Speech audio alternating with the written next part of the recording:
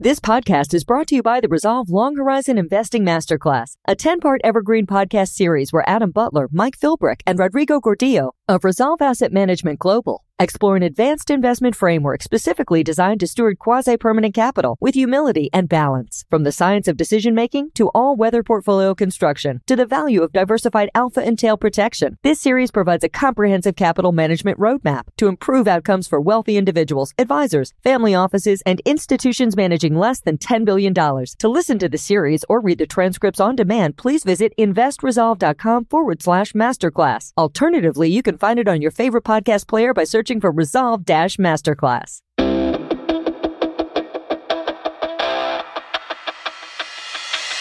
Hello and welcome to Gestalt University, hosted by Adam Butler, Mike Philbrick, and Rodrigo Gordillo of ReSolve Asset Management Global. This podcast will dig deep to uncover investment truths and life hacks you won't find in mainstream media, covering topics that appeal to left-brain robots, right-brain poets, and everything in between, all with the goal of helping you reach excellence. Welcome to the journey. Mike Philbrick, Adam Butler, Rodrigo Gordillo are principals of ReSolve Asset Management Global. Due to industry regulations, no funds managed or sub-advised by the host will be discussed in this podcast. All opinions expressed by the host are solely their own opinion and do not express the opinion of ReSolve Asset Management. This podcast is for informational purposes only and should not be relied upon as basis for investment decisions. For more information, visit investresolve.com. All right. Hello. How's everybody doing today? Happy Friday. Happy Friday. Another Friday. The dreaded banking crisis day. I know. I love it. Jason, one of our partners, said, I hate weekends earlier this morning. Definitely an interesting time. At this particular time. Yeah. Yeah. And before we dive in, obviously, we'll be discussing lots of things, and none of this is any investment advice of any kind. And you should not seek that here.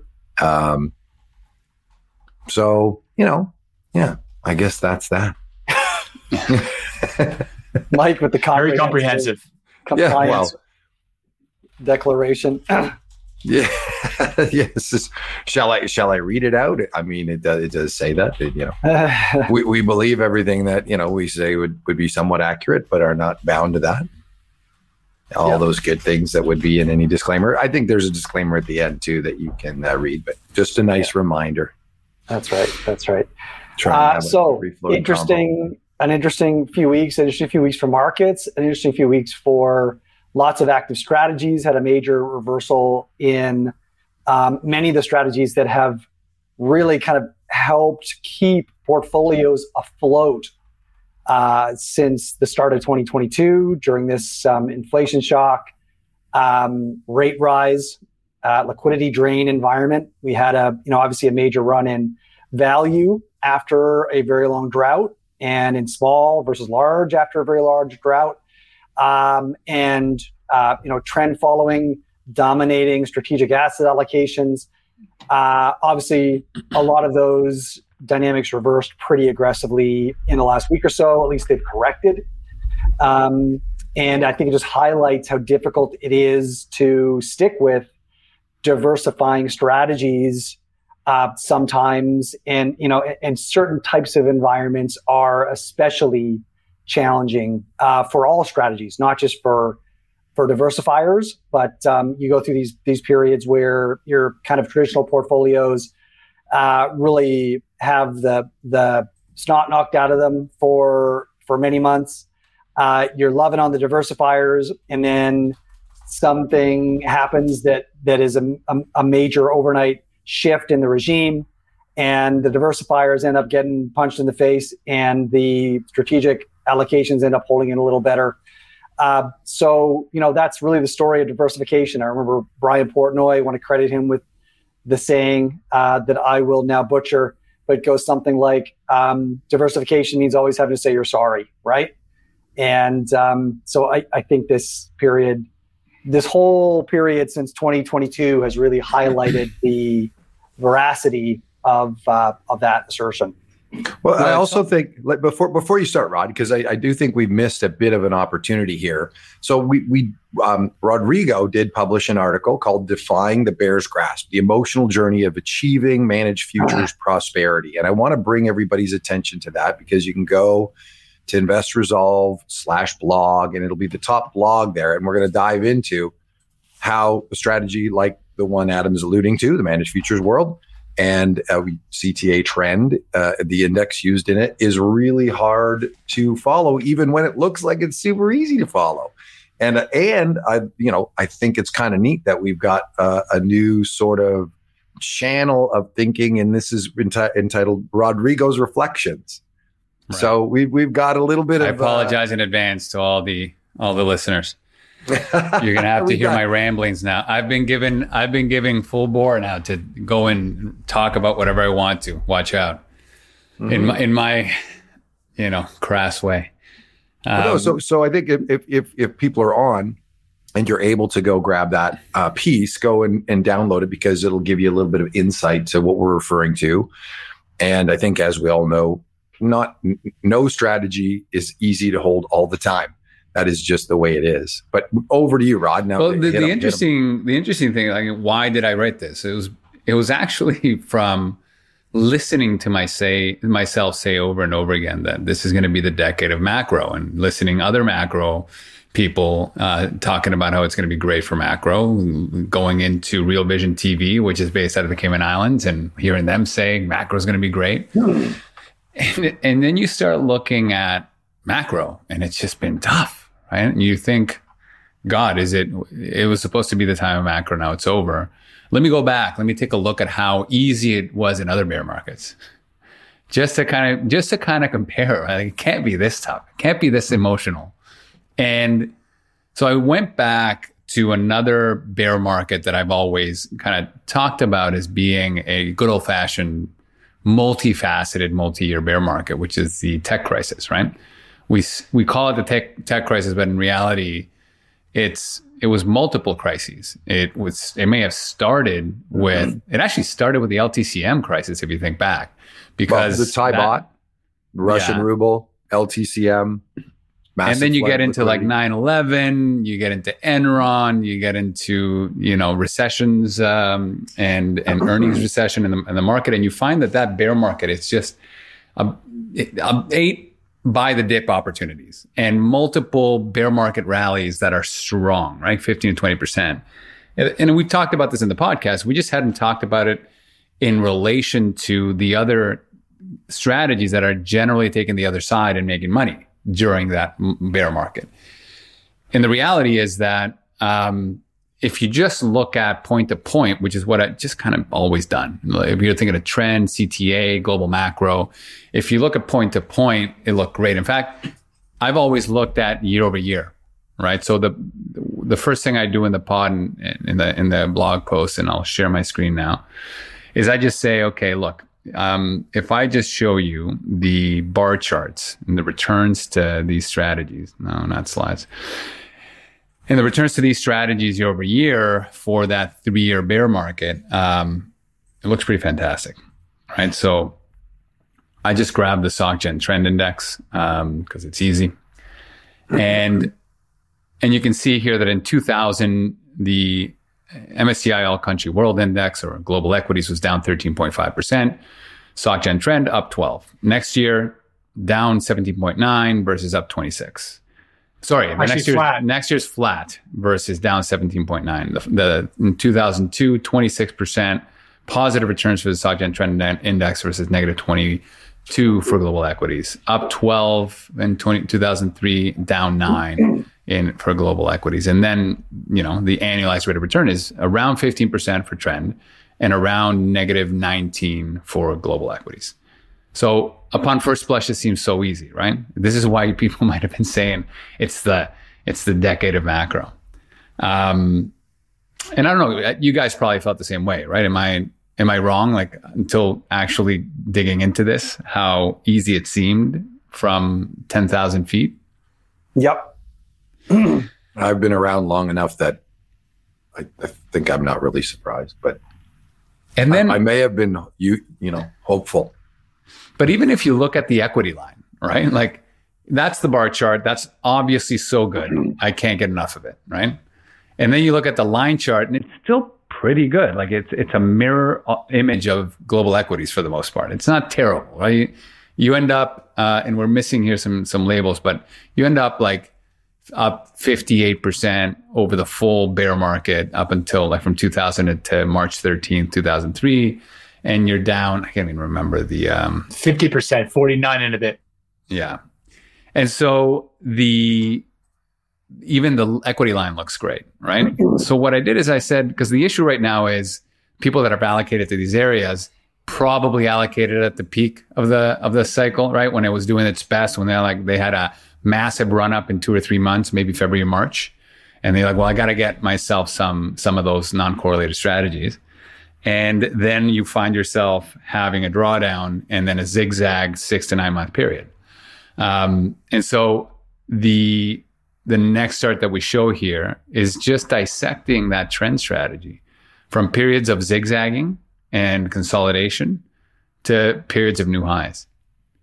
And what you see is how difficult that decade or like 3 year of macro was, even for macro, right? It was just one of those, like, you just kind of have to accept that if you're going to be different, you're going to have something that's going to be non-correlated, and it's going to be a schizophrenic market, bear market or bull market, whatever it is. We're going to spend a lot of time in purgatory, and you're going to spend very little high-fiving your friends for having an allocation to something that reaches new highs very rarely. In fact, less than 15% of the time, this index is spent in reaching new highs. Now, this varies depending on the strategy, especially when we're thinking about global macro, the strategy that we put together. There's a little bit of change here and there, but broadly speaking, that's the experience. That's what it is.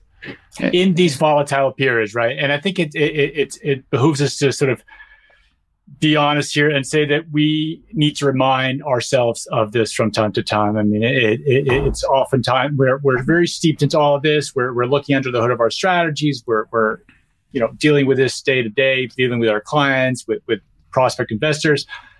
But ultimately, every now and then, when you do go through a drawdown in a volatile period like this, even if you've just made a fresh new high recently and your strategies are doing exactly what they're supposed to do, it does take a bit of stoicism and sort of cool-headedness and doing analytics like this to remind ourselves of just how hard successful investing actually is, right?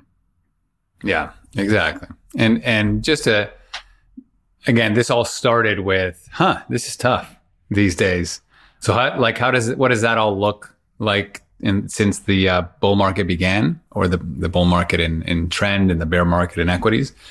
Well, kind of telling the same story, right? It's the index since the beginning of 2022 is up around 14%. The global equity markets are down around 14, 15%, a full offset.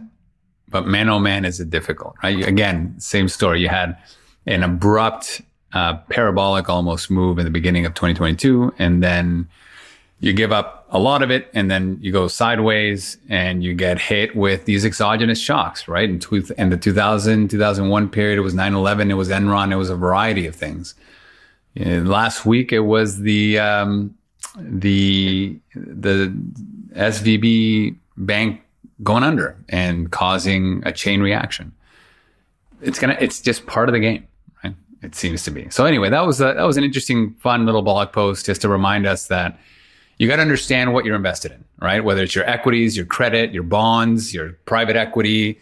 Just it's important to understand its place in a strategic holding, and you're going to have rough goes in any one of these mandates at any point, and they might last much longer than you expect.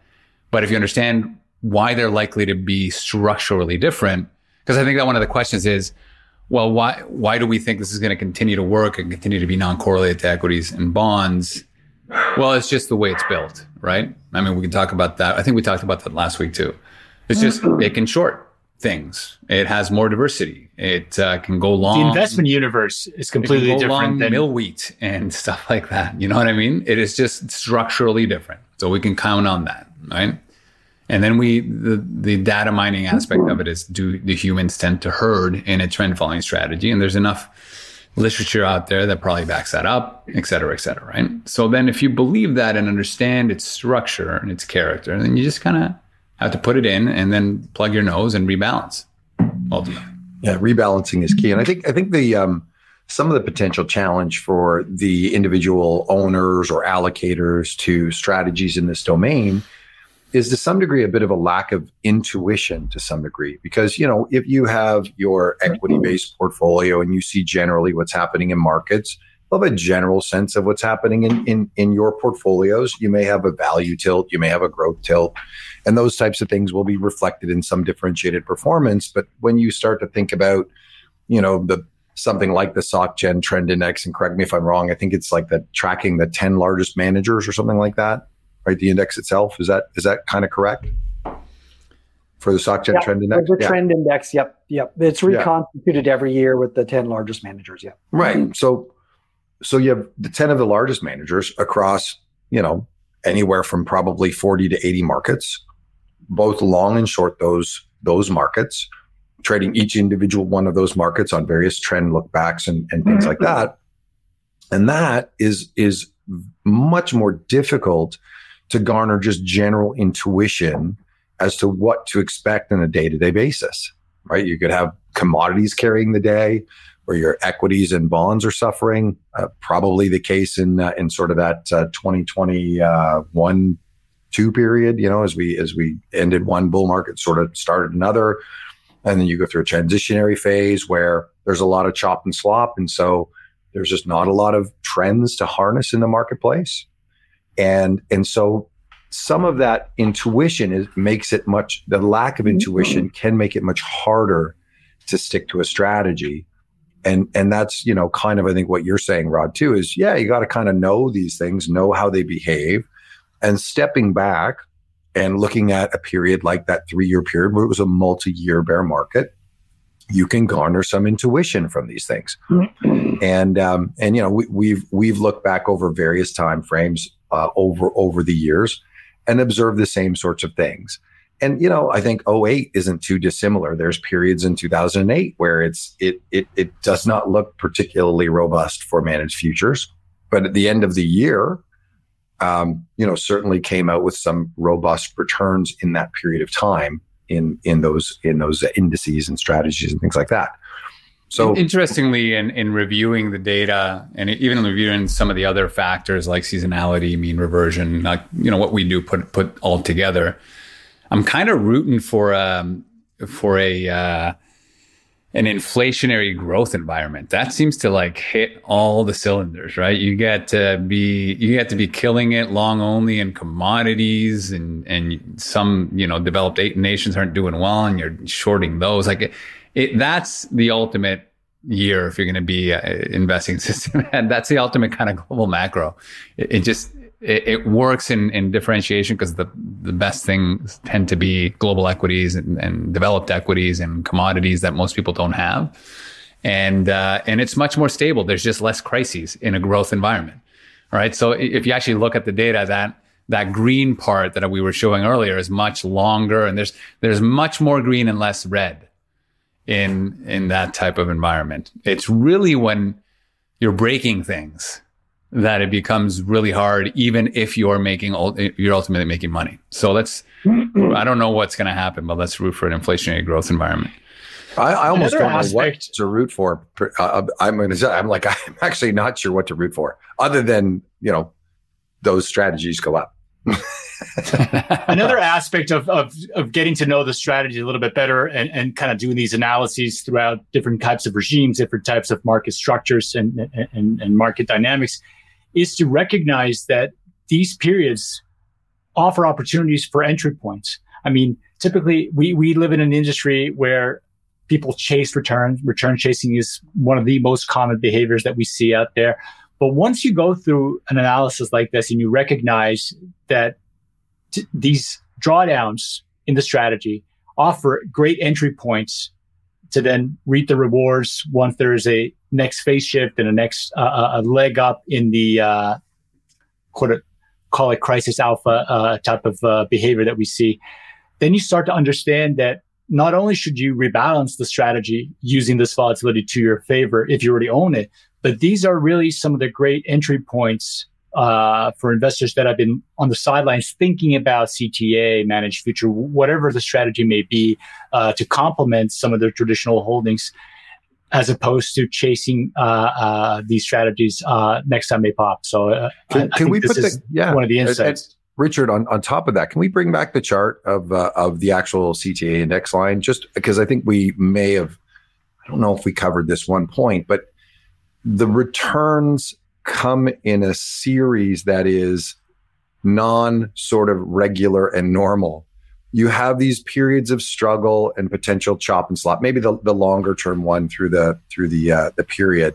But you can see there's this chop and slop, and then there's these sudden bursts of upward performance that are, sort of extreme. And, we didn't quite get the opportunity to get things through the compliance pipeline. I know Rodrigo's already got his next ruminations ready to go, ruminations and reflections, which is, okay, well, can you time the equity line? So we can't share that quite at this point, but I will say stay tuned, because that is going to be hot on the heels of this particular article.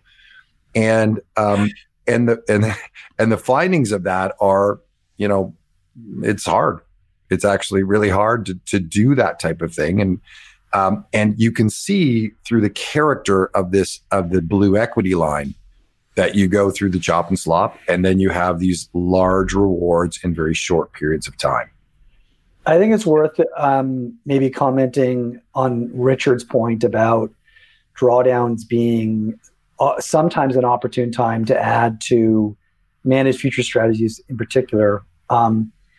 And we talk about this quite a bit internally, but oftentimes what happens during drawdowns is, why do we have drawdowns? Well, it's because there's a mix of signals, or the signals are changing fairly rapidly. And when you average them all out, you end up with very low exposure, right? Over time, as you come into kind of a peak in equity, you often have fairly large exposures on, because, the trends are in fairly extreme, sustained places. All the trends are aligned. Maybe the other signals are also aligned on occasion as well. So you've got pretty large exposure on. Oftentimes, as you move into drawdowns, especially if they're more sustained than average, your signals become conflicted, right? Maybe you've got short-term trends up, long-term trends down. Carry measured one way is up, carry measured another way is down. Monthly seasonality is positive, weekly seasonality is negative, et cetera. And so you come into these periods with very low exposure, right? So what's interesting is the ability to enter managed futures or systematic global macro strategies when the strategy itself has already done the hard work of reducing risk for you, right? And so you're able to come in, the volatility has low exposure, and you're able to let the systems then add exposure to markets as those markets begin to generate stronger signals again, right? And so, if you come in near the peak, you come in when risk often is kind of full on and you're full exposure to whatever happens next. Whereas if you come in near after a sustained drawdown, you're coming in when often risk is really low in the portfolio, exposure is really low, and you can take advantage of the systems to increase exposure as the opportunity set improves. Yeah. And look, I think obviously one of the reasons that return stacking is an interesting concept is that it helps you keep what you want, right? In whatever ways you want, and you can stack strategies on top that are difficult to hold. So that's kind of a new innovation that has become a bit easier to, a bit more palatable to invest in things that are non-correlated, right? Because it's just so funny just how short the memories are. Last week or last month, I was having numerous conversations about how good it felt to have something in the portfolio that was up 3%, 4%, 5% when equity markets and bonds were down 3%, right? And then this month, bonds are up quite significantly. Equities are kind of flattish to down. And then you have a negative outcome for the strategy that was short bonds, right? And short some equities, long some equities, and getting really hurt. Now, it has been an outsized event, and we can talk a little bit about that. But the point here is that's, correlation, you get diversification even when you don't like it with these things. So. And to add some color, Rod, to that point, I mean, the short exposure to interest rates, short-term interest rates, $0, Euribor, that sort of instrument, as well as treasuries and other sovereign bonds internationally, had been one of the key drivers of positive returns for CTAs and global macro strategies throughout 2022 and into the beginning of this year. So it hasn't fully reversed. Strategies haven't given all back, but it is not uncommon for you to see some of the price dynamics that managers had been benefiting from to have some reversal, and therefore to be some widespread pain across an industry. So this is just kind of par for the course. And again, not something we're unused to, but it still hurts and it's still unpleasant. And it just forces us to revisit and have a little bit of a gut check and remind ourselves of what we're doing and help our clients do the same. Yeah, but look, that's a chart of the TLT, which is a long-term treasury, right? And the red line is the 12-month moving average. It hasn't even crossed. That's more the higher duration bonds, but you can see that sustained downtrend. And if you're a trend manager, that's just beautiful, right? And then you have this pop here in March. And then if we go down to kind of the 10-year notes, it only is just kind of changing trends, right? And popping out. The scary one really is the short-term rates, right? Look at that chart. Beautiful, steady chart. And then what was it? A 10 standard deviation move in some of the rates? Yeah, in rates. Yeah, this is more short-term bonds, but short-term bonds, I think the 2-year had a move that was, if you standardize it for the vol that we were observing coming into the Friday and Monday, the 2-year still had a pretty sizable move. 11 standard deviations. Yeah, about 11 standard deviations. Yeah, the euro dollar and the Canadian bankers acceptance and Euribor, all of these, the Schatz, short-term German rates, all of these had moves that were, if not the largest one-day move in their entire history, the second largest one-day move in their entire history. And it happened that they went in the opposite direction of the prevailing trend. So it's kind of not surprising that all of the macro managers, any sort of systematic macro signal was pointing to a short in rates and bonds. It had been pointing to a short pretty consistently for several months. The long-term trend was very steadily lower. The carry was insanely negative, implying a short. It was actually happened to be in a negative seasonality period for rates and bonds. There was a confluence of things that would, suggest that you should be short these rates and bonds. And I think it's reasonable to think that since pretty well all of the major macro systems were pointing in the same direction, systematic macro managers all kind of had the same trade on at the same time. And so that exacerbated to a small degree some of the moves that were observed on a few of those days. But then that kind of shook out over the ensuing few days. So, it's this is a pretty rare event, but you had to expect these kinds of events to take place from time to time, and that's just part of the business. Yeah, they're rare and they're very rare in normal distributions, but this isn't a normal distribution arena of study. And the crazy part is looking at the allocations. They weren't that large from a risk perspective. Yeah, no, it's cool. Right?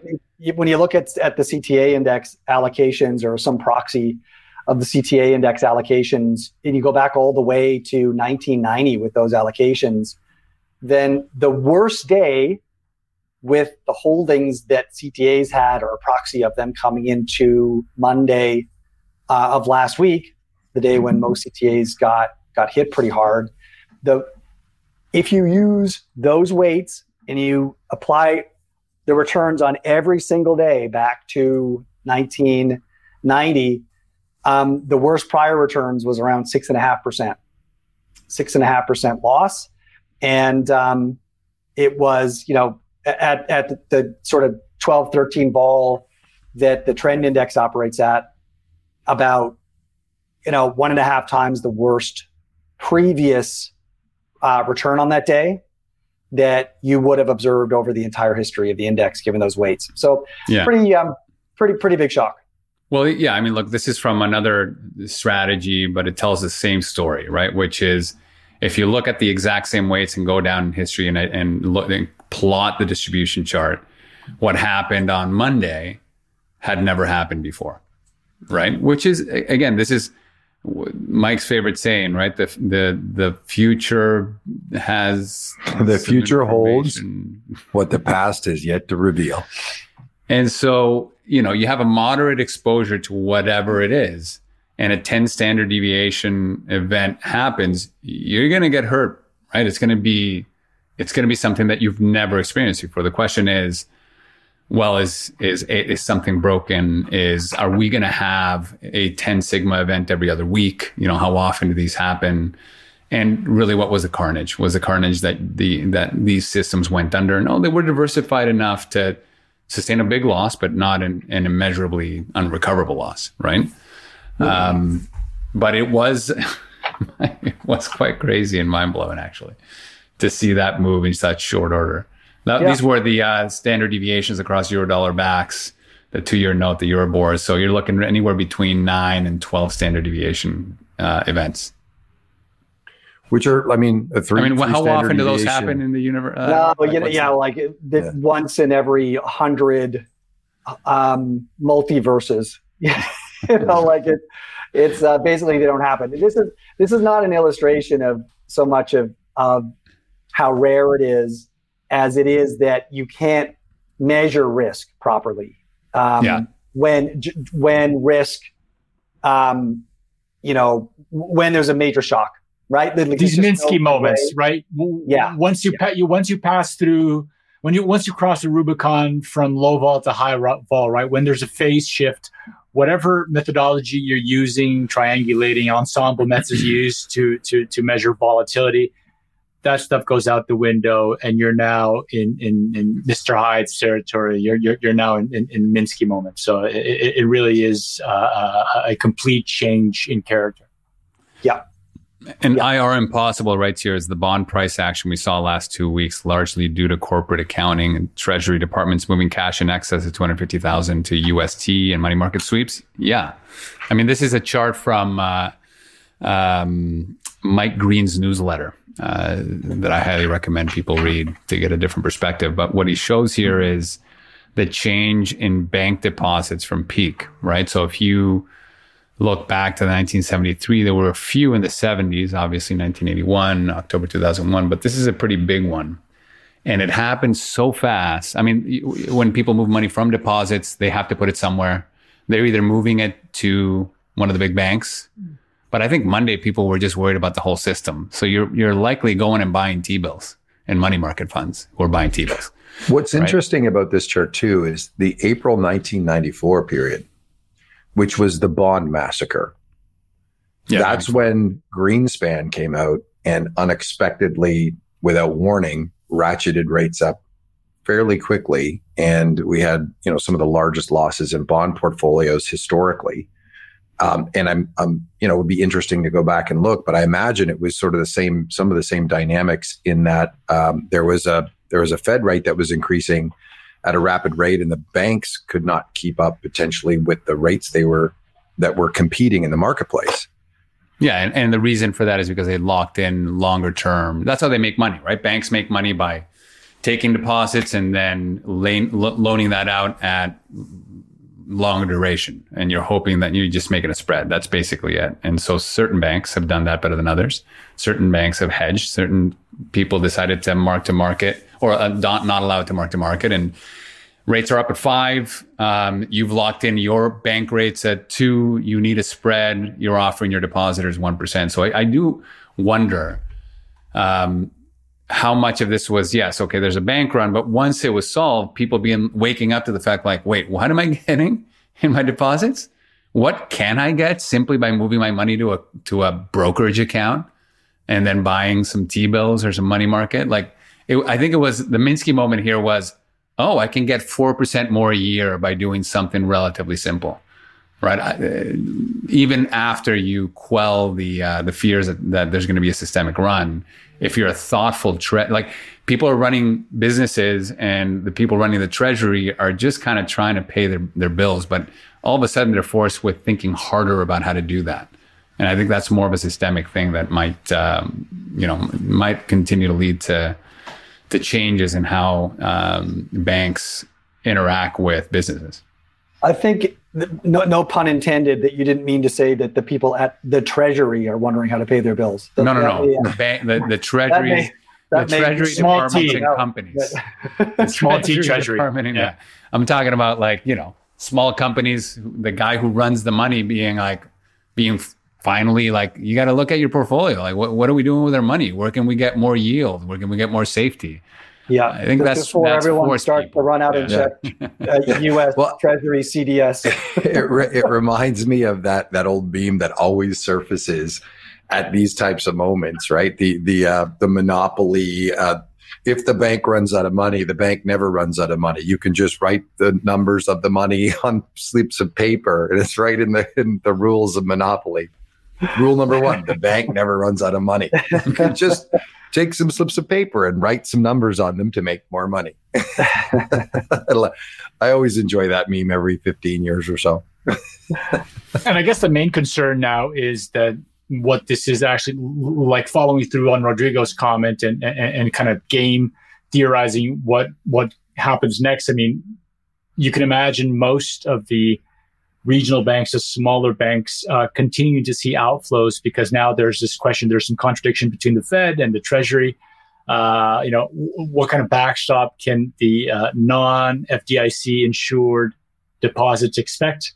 And while there's a question mark there, we can expect there to be uncertainty and worries about the banks. And even if there is, because there's so much more yield outside of bank deposits, you're probably going to see some outflows. So I think ultimately what we're seeing here is a change in the environment for the banking system in the U.S. and ultimately just more uncertainty, right, that we're going to see in the markets. And I think this comes back to the way our own operating system, which is diversification, risk management, and trying to protect one's portfolio by having different asset classes and different styles and different ways to attacking the problem.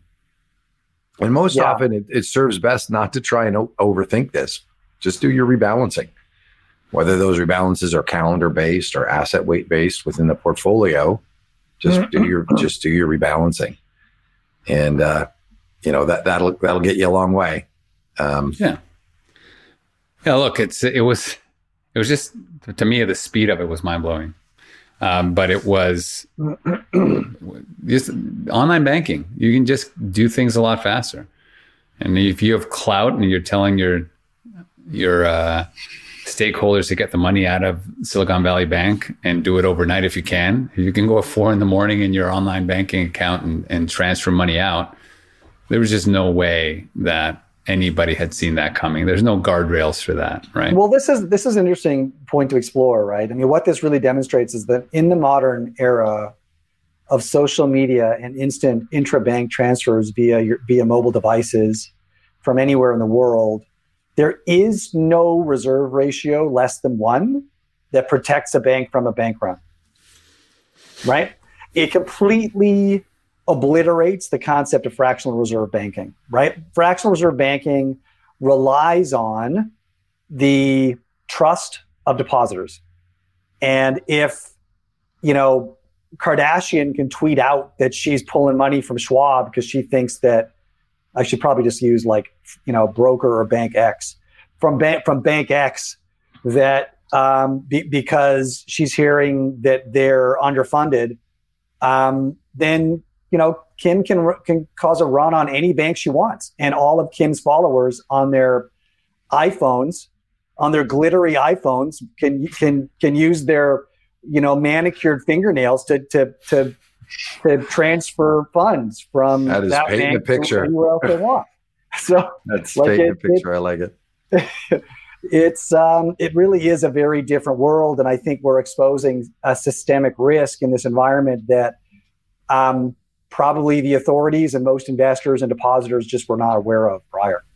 Yeah, the virality of the dissemination of information.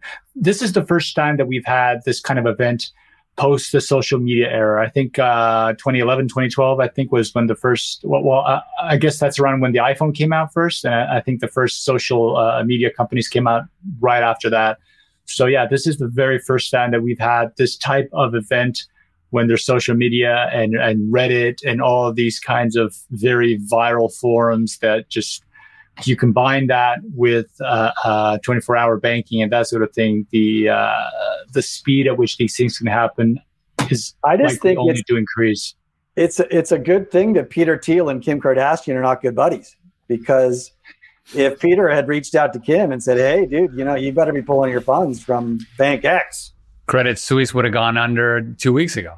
That's right. With their bejeweled phones transferring all the money out. So it's just a really strange environment. And I do think it is an interesting question. What is a loss like this in portfolios or in certain types of strategies? What does it say about the risk of these strategies? Is the risk any bigger or smaller than anybody thought before, right? I mean, so we've had the single largest day loss in the history of many funds in the managed futures and global macro space, and in the indices. Does it mean that the funds or the strategies are any more risky than they were before? No. I mean, you had to know going in, any strategy, including, by the way, a strategic investment in a 60-40 portfolio, is vulnerable to a Black Monday like they had in 1929 or October 19th, 1987 or what have you. There's just no way to avoid these risks. If you diversify your portfolio into a basket of diversified global, normal betas, let's call them, like bonds and equities and commodities, et cetera, and then you diversify across a variety of other sleeves. Maybe it's the value factor. Maybe it's small versus large. Maybe it's into qualities, whatever. And if you're going to diversify your sleeves, then you just have a lower likelihood of having a cascade of these types of days. It doesn't mean it's zero, but you have a much lower likelihood than if you're concentrating your bets in any single approach. Yeah, remember, it's a 10 standard deviation event on a single type of security based on an unprecedented run on the bank that we've never seen. Now, now we have all the facilities, and maybe not all of them, but a lot of facilities will be worked out so that this doesn't happen to a lot of the banks and regional banks. So it just, what tends to happen in human nature, right? We had a shoe bomber, and now we opt to take out our shoes for the rest of our lives because we think that that's the next thing that's going to happen. So I wonder how many investors are like, well, we can't invest in funds that short bonds ever again because we have this issue. No, you know what? You're never going to see the next 10 standard deviation event happening. It is a black swan event for a reason. Well, it'll happen 20 years from now again, right? I mean, because at some point, somewhere, right? Exactly. Why didn't it happen in 2008? Well, in 2008, it happened that when there was a run on the banking system and rates blew higher, the carry and the trend and all of the systematic macro factors were also pointed in that direction. So macro investors benefited from that shock, right? And the setup, right? We were not in a period of actually the fastest tightening cycle that we had seen in history. But I think Rodrigo's point is really good because, especially in our industry, we tend to fight the last war. There's this proclivity to keep fighting the last war. After we had COVID, everybody went off and bought volatility strategies, and then 2022 the volatility strategies did not work. And you can cite so many, like countless examples of exactly this sort of dynamic. So I think Rodrigo's point is useful for us to sort of make sure that people don't have the wrong takeaways from this event. I think that's key here. Well, and the other thing is, if you think about the way the whole financial system has been financialized, and one might argue over-financialized, there are more significant feedback loops that are related to the financial system that directly impact the real economic machine of the development of stuff and things. And this feedback loop is larger and has more opportunities to spin out of control when you have this financialization dominating the system itself. It also creates, well, lo and behold, inequality of wealth. Are we seeing that? Gini coefficient, anyone? How about the short-term focus of the boards of directors of various companies? Does that happen? I don't know. Maybe we need better regulation in all this as the financial economy takes over. Did that happen? Did anyone foresee the things coming? Not really. So again, you come back to the prioritization of diversification, and something that we've, if we can alter it from a CTA perspective and just talk about some of the general risk parity strategies out there, they actually weathered this storm pretty darn good. Yeah. So when you think about, these initial conditions that you guys are referring to, and how does everything align together with positioning, it's just interesting. I can't help but feel, with all of the financialization that has occurred in everything, you don't buy jets and then have a jet fleet and then run an airline. You rent every piece of the airplane, from the engines to the fuselage. You outsource a lot of the booking. You hedge your fuel costs. This whole world of an OEM type structure, and then hyper financializing everything to try and garner a higher rate of return, has some implications. And that might be why we're seeing a lot more of these events, maybe over the last sort of 10 to 15 years, than we might have seen historically. That's a really good point, even know Mike. if that's true. I think what you're highlighting is also, so the magnitude of financialization and the amount of debt in the system obviously means that moves are amplified, but also the interconnectivity of not just banks to other banks, which is also spiraled out of control in terms of the number of nodes and the complexity there, but the shadow banking system, or non-bank oriented financialization, right? And therefore the opportunity or propensity for shocks within the financial system to propagate out to the actual economy, right? Yeah. Has been exacerbated very dramatically. And what we're observing here too is that the markets know this. And I mean, so how does that manifest? Well, Jerome Powell came out and spoke 2 Tuesdays ago and said, we have no reason to believe that inflation is subsiding. We are sticking to our 2% target. We are data dependent, but we will continue to raise rates until we get inflation back to our target. And 2-year yields and Fed funds futures and the whole rates market went ahead and priced in another 50 basis points worth of hikes to the terminal rate after Powell spoke. Fast forward 2 weeks. And we're now pricing a deflationary outcome. And the Fed is and the market's pricing emergency cuts. So, this is the rate at which the market turns because of its understanding of how complex the financial system has become and how connected it is to the real economy. Yeah, and to Mike's point with, you got to have your area that's preparation rather than prediction. You're going to have your area that's prediction rather than preparation. And the preparation part is already fitted with the right things.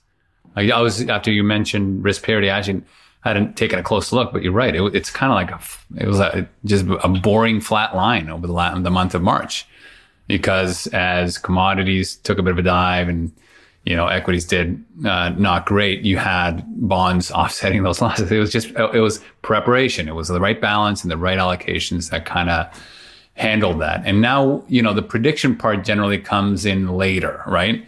The prediction part generally gets caught offside.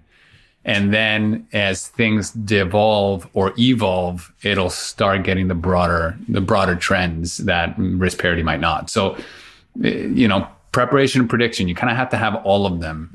It's hubris versus humility at all times. And how much you put one versus the other is what's going to kind of define how well you get through these moments of extreme duress that nobody saw coming, right?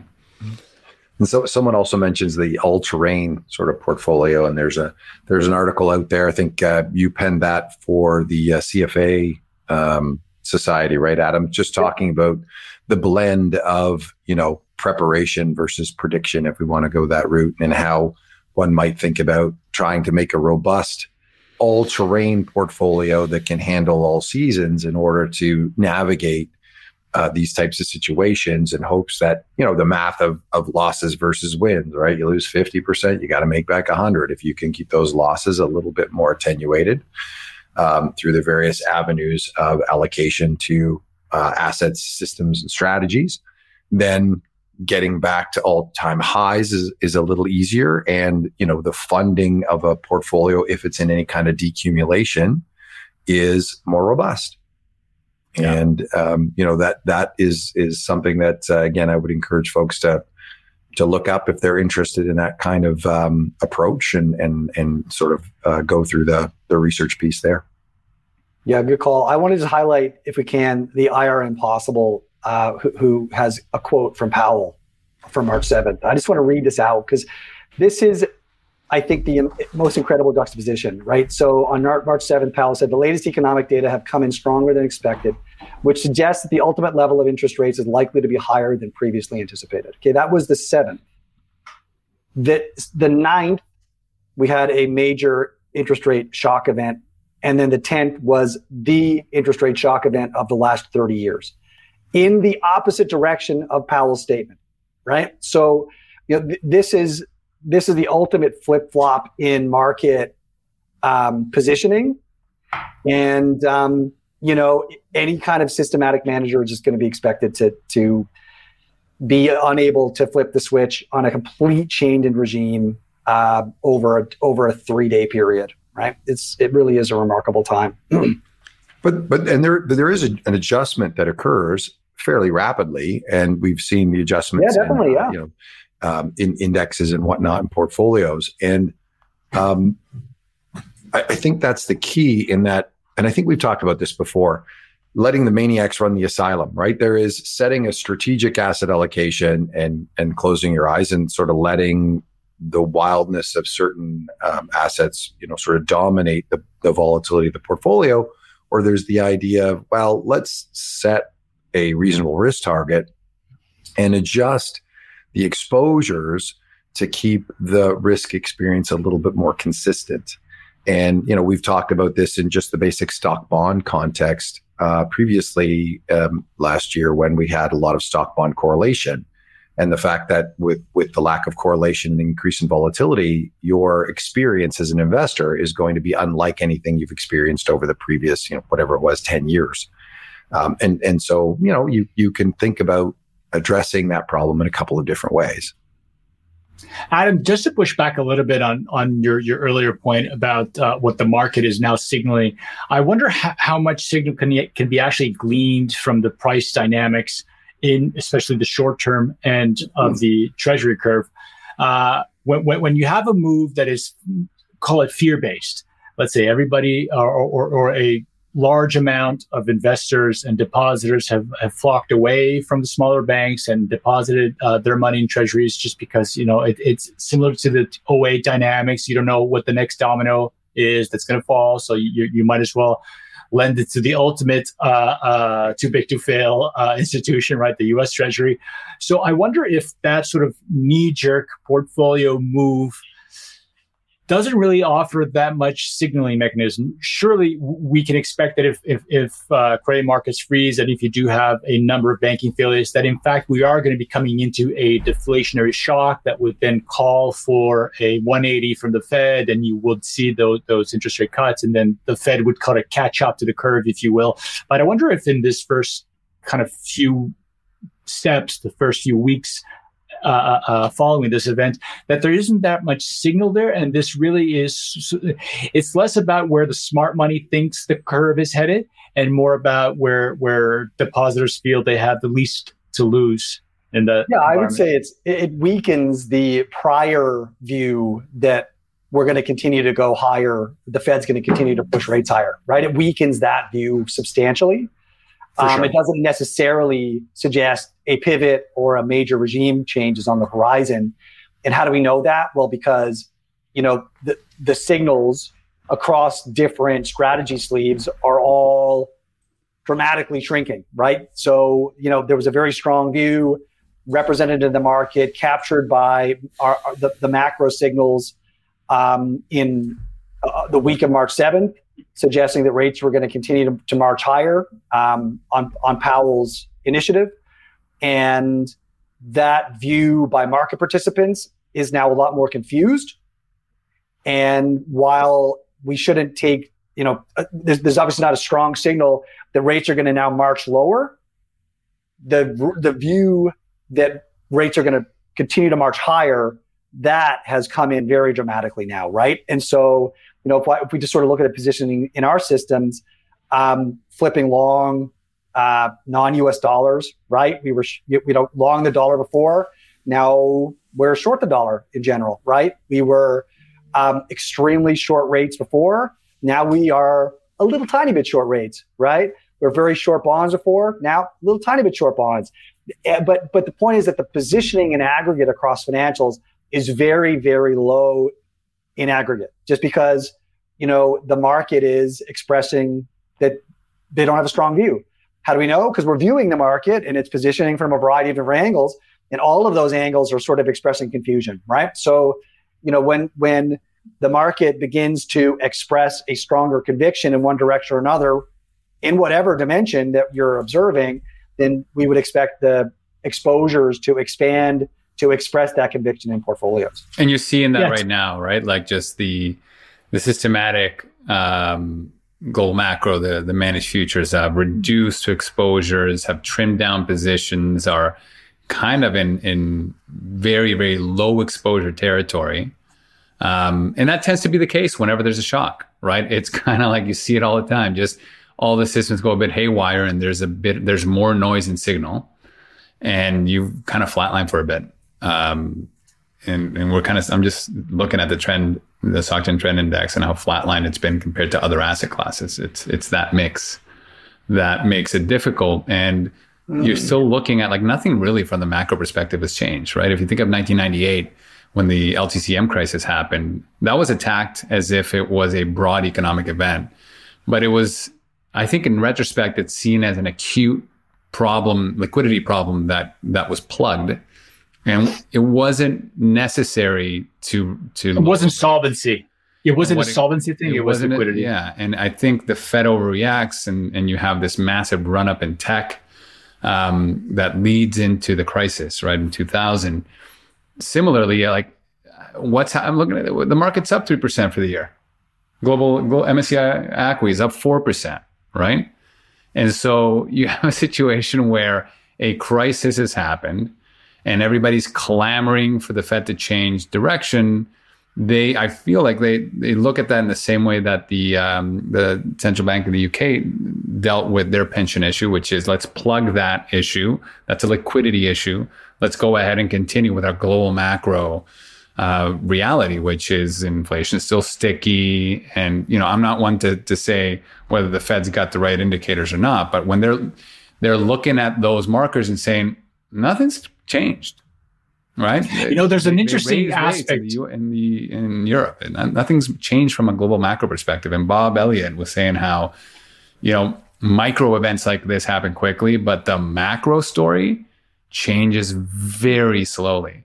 And it's going to take a while to figure out how all this plays out. But the macro story hasn't changed. The macro indicators that the Feds respond to haven't changed that much.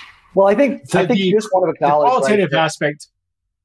It's unlikely. Yeah. There has been a major shift in that there was extremely high conviction priced in the market as of March 7th and 8th that we were going to continue on a steady trajectory of higher rates, right? That has very clearly shifted to we are not clear. The market is expressing that they are not clear. They have very low conviction in the direction of Fed policy, right?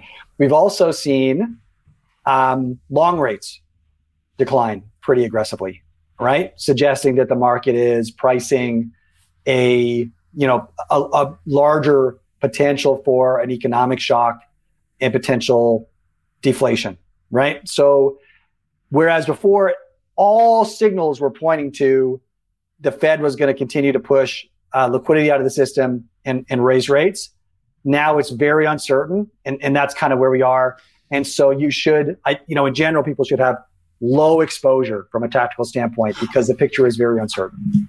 What might make this event, I think, slightly different than other similar historical analogies is the fact that we're dealing, like to look at a qualitative analysis real quick, is we're dealing with this Fed chairman that appears to be quite focused, some might say obsessed, with legacy and with the analogy of the 70s and 80s and this Arthur Burns, Paul Volcker dichotomy, right? And so because he is so focused on the legacy and how he will go down in history, and this has been a topic that has come up time and time again, it may require something bigger to break to convince him that a pivot is required. So it seems like he continues to try and win over the market with speech and not so much with actions. And I forget who said that the central banking is 2/3 theatrics and 1/3 the numbers, or I forget what the breakdown really is. But it does seem like there is this preoccupation with not going down in history as, the inflation is not coming back on my watch. And if that's the case, then whatever the other signals might be, the laser focus on that single variable, which, by the way, lagging and the effect of monetary policy is quite lagging, as we all know, 12 to 18 months on average is typically how long it takes for any effect to take place. So we are coming into a period where the historical analogies might not bear too much information right now. Look, it just speaks to going back all the way to the beginning of this podcast, which is you have these moments in these types of multifaceted bear markets. We kind of are in the land of the blind, right? Most of the time, it is unclear what is going to be the dominant trend. Who is going to win? Is it the market that's going to force the Fed's hand, or is it the Fed that's going to break the market or make it come its way? It's really tough. And then you have these moments of clarity, weeks, if not months of clarity, where there's a dominant theme that we like all of a sudden in the market prices in a narrative, and it just goes, and you make new highs in these types of strategies, and then you go into obscurity again, because everybody here kind of just blabbed on about different people's perspectives. Nobody can take a signal out of that. That's exactly what we're seeing in the systematic signals, and it's exactly what we saw for 3 years in the tech crisis.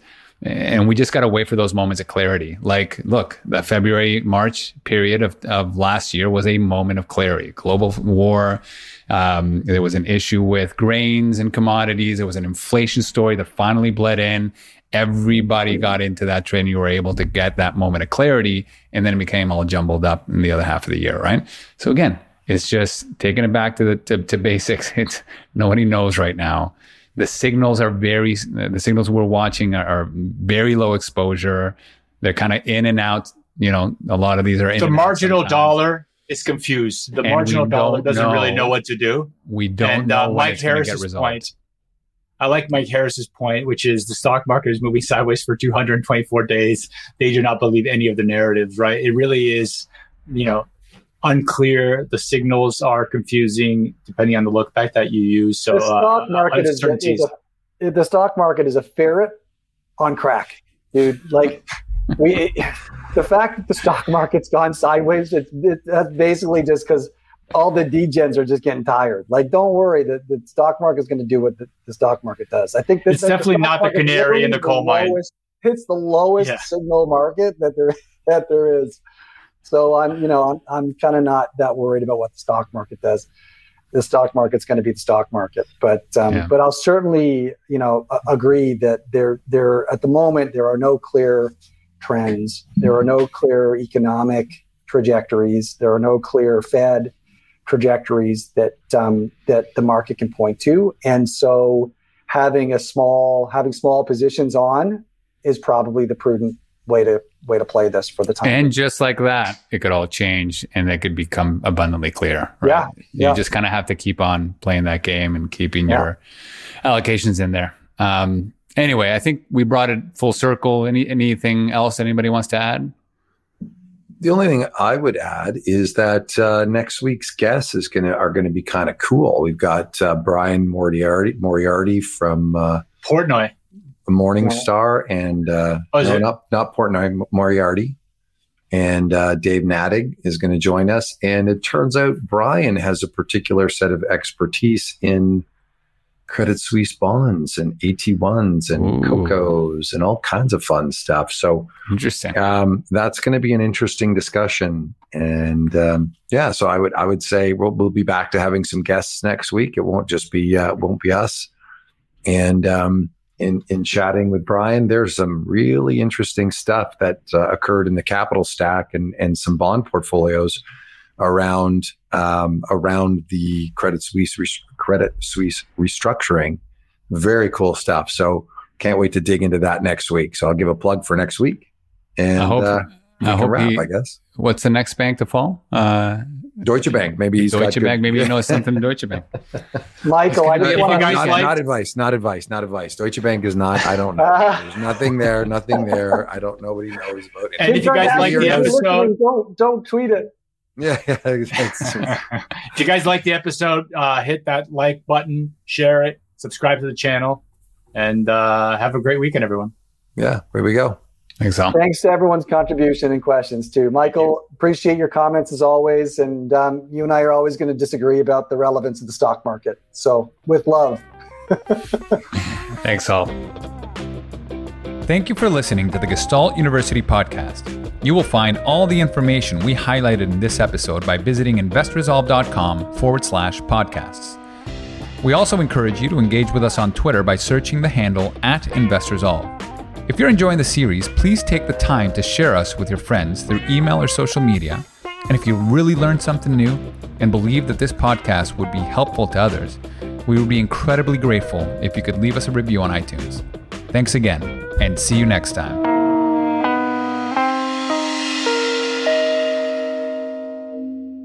This podcast is brought to you by the ReSolve Long Horizon Investing Masterclass, a 10-part evergreen podcast series where Adam Butler, Mike Philbrick, and Rodrigo Gordillo of ReSolve Asset Management Global explore an advanced investment framework specifically designed to steward quasi-permanent capital with humility and balance. From the science of decision-making to all-weather portfolio construction to the value of diversified alpha and tail protection, this series provides a comprehensive capital management roadmap to improve outcomes for wealthy individuals, advisors, family offices, and institutions managing less than $10 billion. To listen to the series or read the transcripts on demand, please visit investresolve.com/masterclass. Alternatively, you can find it on your favorite podcast player by searching for ReSolve-Masterclass.